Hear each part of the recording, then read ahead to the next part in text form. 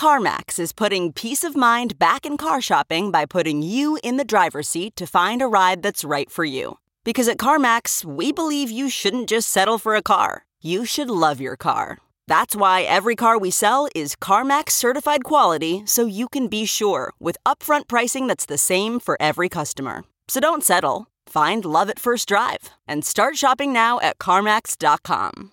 CarMax, the way car buying should be. Okay, picture this. It's Friday afternoon when a thought hits you. I can spend another weekend doing the same old whatever, or I can hop into my all-new Hyundai Santa Fe and hit the road. With available H-Track all-wheel drive and 3-row seating, my whole family can head deep into the wild. Conquer the weekend in the all-new Hyundai Santa Fe. Visit HyundaiUSA.com or call 562-314-4603 for more details. Hyundai, there's joy in every journey.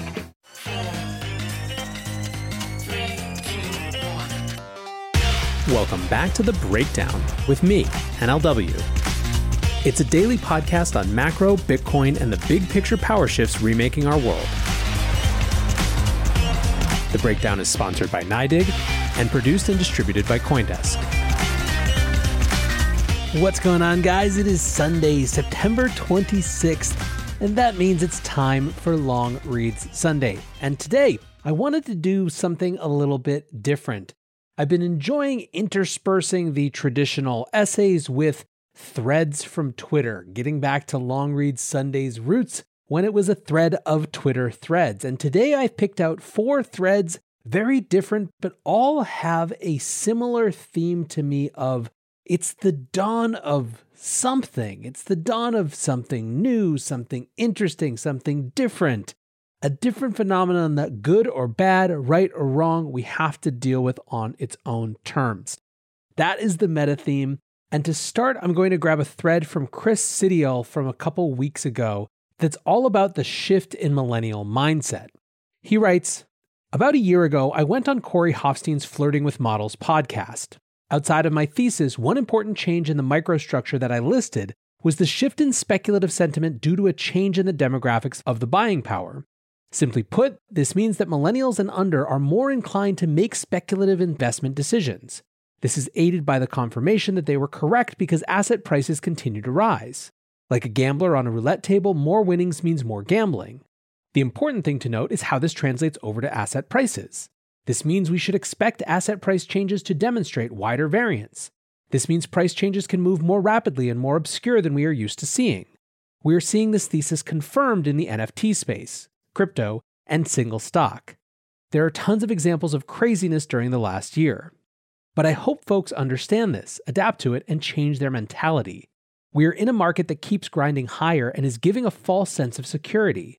As fast as they rise, these asset prices will fluctuate the same way on the way down. Hence why I get so frustrated when people show me backtest results from the 1980s and 1990s. This market in 2021 is nothing like those markets. Running regression samples and trying to make direct sense of it is literally comparing apples to oranges. In a way, I'm actually shocked that people are surprised when assets like Solana or GME go up 500%. If you actively trade and observe what is transpiring in the market, then this should just be another confirmation of what we already know, not new information. Asset prices change off of one thing, literally one thing: investor sentiment. Investor sentiment is a nonlinear system if you want to qualify it.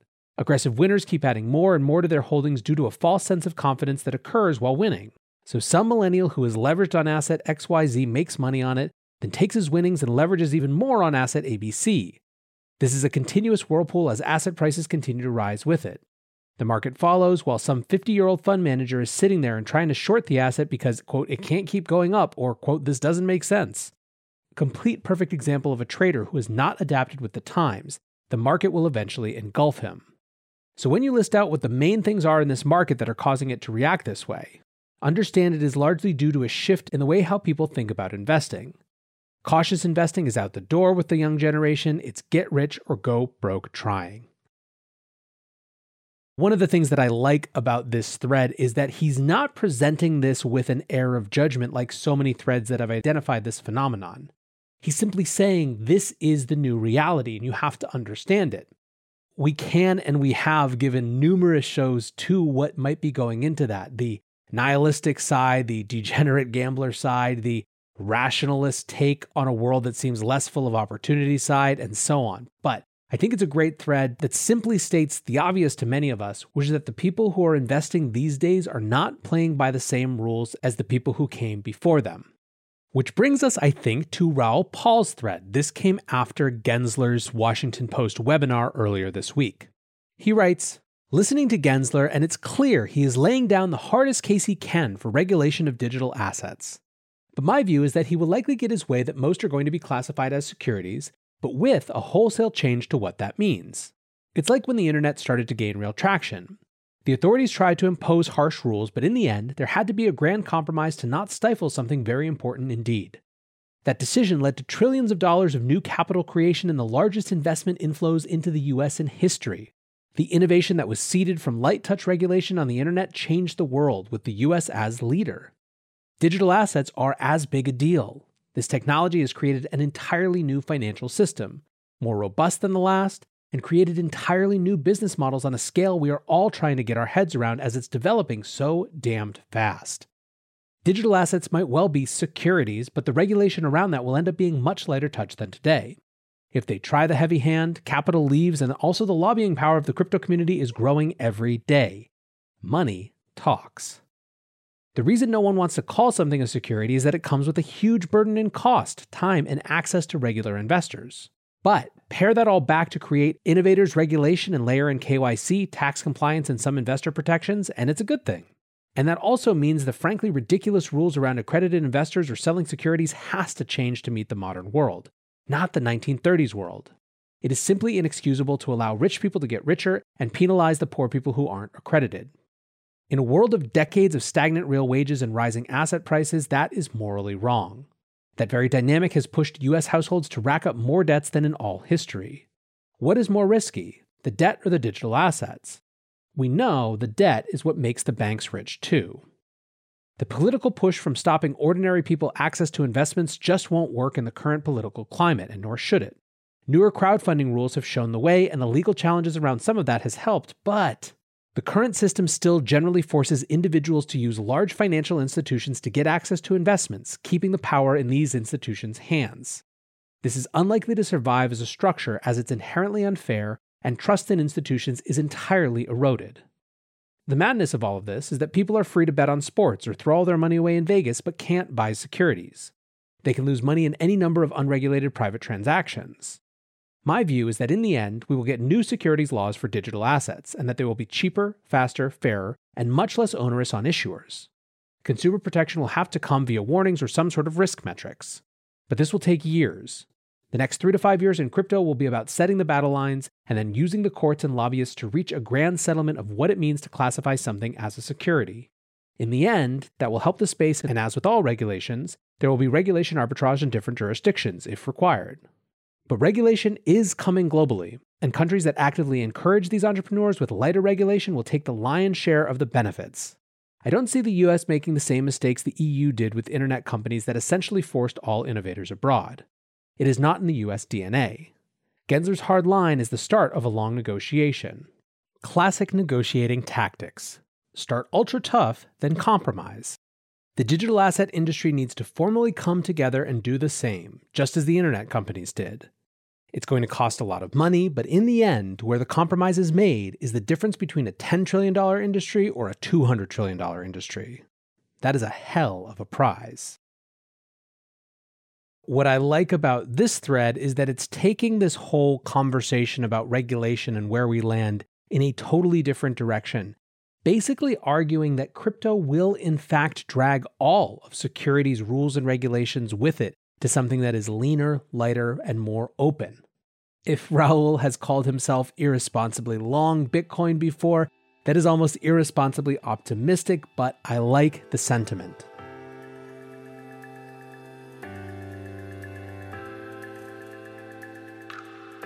This podcast is sponsored by NYDIG, the institutional-grade platform dedicated to building a more inclusive financial system through Bitcoin.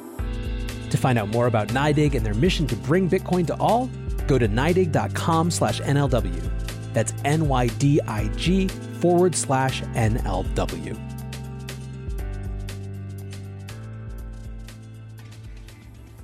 If you're going to do a big think something has changed type of thread, you kind of gotta look to Chris Dixon. His thoughts on crypto haven't always been right, at least they haven't always been validated in the short term in terms of how the market has moved. However, the man thinks big and is always worth having a look at. He wrote earlier this week, "Tokens are a new digital primitive, analogous to the website. Major computing waves generally have two eras, the skeuomorphic era and the native era. In the skeuomorphic era, the design thinking is largely adapted from older domains. For example, the early web was mostly digital adaptations of pre-internet activities like letter writing and mail-order shopping. Websites back then were mostly read-only. It took about a decade for technologists to start seriously exploring the idea that websites could be read-write, where users generate the content. This led to the growth of web-native categories like social networking, crowdfunding, and social productivity apps. This pattern is repeating itself with crypto and Web3. There are some great native Web3 products, but overall, we are still in the skeuomorphic era. Many Web3 products are adaptations from older domains. Popular skeuomorphic Web3 ideas include offline ticketing, supply chain management, and record-keeping for offline assets. These may be good ideas, just as read-only websites were a good idea, but they only scratch the surface of what Web3 can be. A lot of today's NFTs are adaptations from the offline world of art and collectibles. This leads people to think that NFTs are limited to those domains, in the same way people once thought the web was limited to brochures and magazines. Tokens, fungibles, and NFTs are better thought of as new digital primitives, similar in flexibility and generality to past digital primitives like the website. Tokens give users property rights, the ability to own a piece of the internet. Web 2 left out digital property rights. When you use a site or app, it would only let you borrow or rent things. Imagine if in the real world you had to buy everything from scratch every time you went to a new place. That's Web 2.0. Like websites, tokens are digital primitives that can be generalized to represent almost anything. Money, art, photo, music, text, code, game items, control, access, and whatever people dream up in the future. Users can now have a persistent inventory of objects in their wallet that they take from one app to another. If their objects increase in value, the user gets the upside. This is a big change from Web 2, where the upside was mostly captured by tech companies. We're still very much in the skeuomorphic era of Web 3, but are starting to see a new wave of native applications that have no prior analog and simply couldn't have existed before. For example, building on mechanism designs pioneered by DeFi entrepreneurs, a new wave of DAOs are exploring ways for groups to come together, pool resources, build things, and self-govern. Composable NFT games like Loot incentivize the community to build an entire world around a single set of NFTs, an activity that would be impossible without the ownership and portability that Web3 enables. There is nothing intrinsic about fungible tokens that needs to be related to money and finance, and nothing intrinsic about NFTs that needs to be related to art and collectibles. Those are great initial applications and will likely remain very important, but tokens are better thought of as a new digital primitive, analogous to the website, the atomic unit around which a new era of the internet is organized. And as if to give Chris's take just a little bit more credence, let's end this week with Cosimo de' Medici, now revealed to be Calvin Broadus, aka Snoop Dogg, writing about their very first purchase of a useless JPEG. Did I imagine my very first purchase of an air quotes useless JPEG would cost $2 million? Absolutely not. It should have been $4 million. Friends, today I share the uncensored tale of how I entered the wild world of NFTs, from 0 to 8 figures in 30 days. Grab a glass, take a seat, and hold on tight. Disclaimer, the story you are about to hear is unique. It is not to be taken as investment advice. On the contrary, it is a tale of ego, envy, recklessness, and sleepless nights. It may one day end in a $100 million plus fortune. It could also end in me being broke, angry, and humiliated. But such is the life we all signed up for. My name is Cosimo de' Medici, and I collect JPEGs. While I am new to the NFT space, my family have been patrons of the arts for many years. Our collecting philosophy is simple: the best painters and their best paintings. This is what led me to the punks. My friend Metahands, who introduced me, gave me one warning: you are about to discover digital crack. The day was in February. I remember it well. Flamingo DAO had recently purchased an alien punk for a record-breaking $670,000. It gave me great envy that I did not possess one of these alien punks myself. Ah, the prestige we silly humans are programmed to seek. I decided to go shopping. A source mentioned an alien could be had. In fact, it was simple. I would need to open with a price of 4.5 million USD. My jaw hit the floor. Why would I spend 3.5 million or 2,300 of my precious ETH when days before just one went for 25% of that? I passed and proceeded to place 400 ETH bids on every CryptoPunk ape. After 4 or 5 unaccepted bids, I moved on with my crypto life, not thinking of the punks again until June and July. And that was when I noticed something peculiar. When all of crypto was crashing down, punk prices were holding steady, even climbing.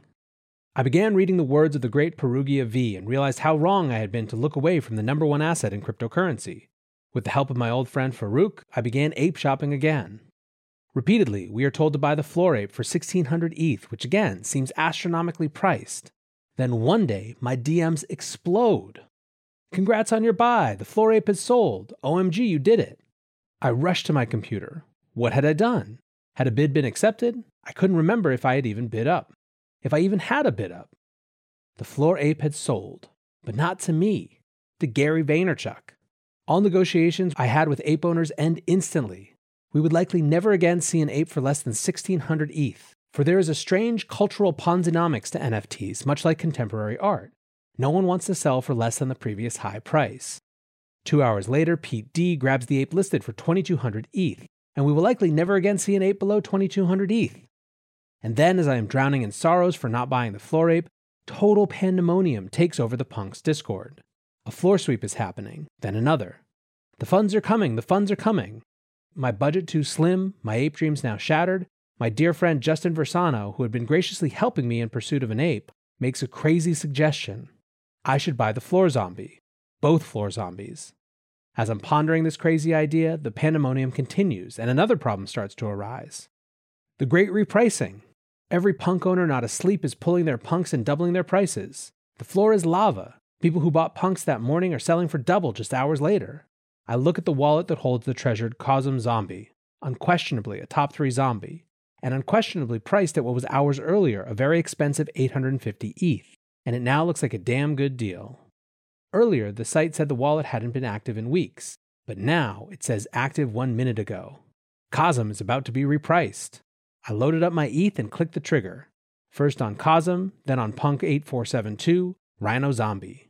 And that is how Cosimo de' Medici was born. This tale is getting a tad long. I will write chapter 2 if there is enough interest. For now, I will simply say that this NFT ride is just beginning. If you are reading this, you are early, and it is a pleasure to be on this journey with you. I raise my glass to you all. Epilogue. I couldn't just let this end without sharing a little of my philosophy for this wild world we are all in. Last night, I connected with AC Collecting. We had a delightful conversation in the DMs, and I began to browse his remarkable gallery. As I'm browsing through his metaverse, I realize that we are on the dawn of an entirely new world of socializing meets entertainment, meets the arts, meets investing. It felt not unlike an exotic car meetup, an outing on the golf course, or sitting around a poker table. The conversation evolved around his collection and mine. We shared our interests, our excitement over rare works, our philosophy. And it was then when I realized we are all part of a new paradigm. Never before have the worlds of social, art, and investment collided in this way virtually. It is not an activity requiring much money to start, nor a particular skill. It can be done by anyone with a simple web connection. Kids will compare video game wares. Us adults are art blocks. But this isn't going anywhere. It's only going to continue to explode. With nearly everyone I know who owns a little crypto now asking me about the JPEGs, I can see and feel it. Let us enjoy these early days of building collections, connections, and experience in the metaverse. We are at the dawn of something special, and I know you feel it too. I'll end there, and I think the fun thing about this one is that even if some of these dawn of new somethings aren't the something that you care about, even if you don't care about the dawn of a new cultural moment where art meets collecting meets investment, even if you don't care about the dawn of a new era of tokens as a web primitive, even if you don't care about the dawn of a new securities infrastructure paradigm in the United States and the rest of the world, you are almost for sure a part of some new dawn, the dawn of whatever new something that matters to you. And that very fact of this Cambrian explosion moment, the fact of shared participation in it, makes you connected to everyone else out there, even if they have completely different values and interests than you. I'm glad you're here. I'm glad you're rocking and rolling with the breakdown. Until tomorrow, guys, be safe and take care of each other. Peace.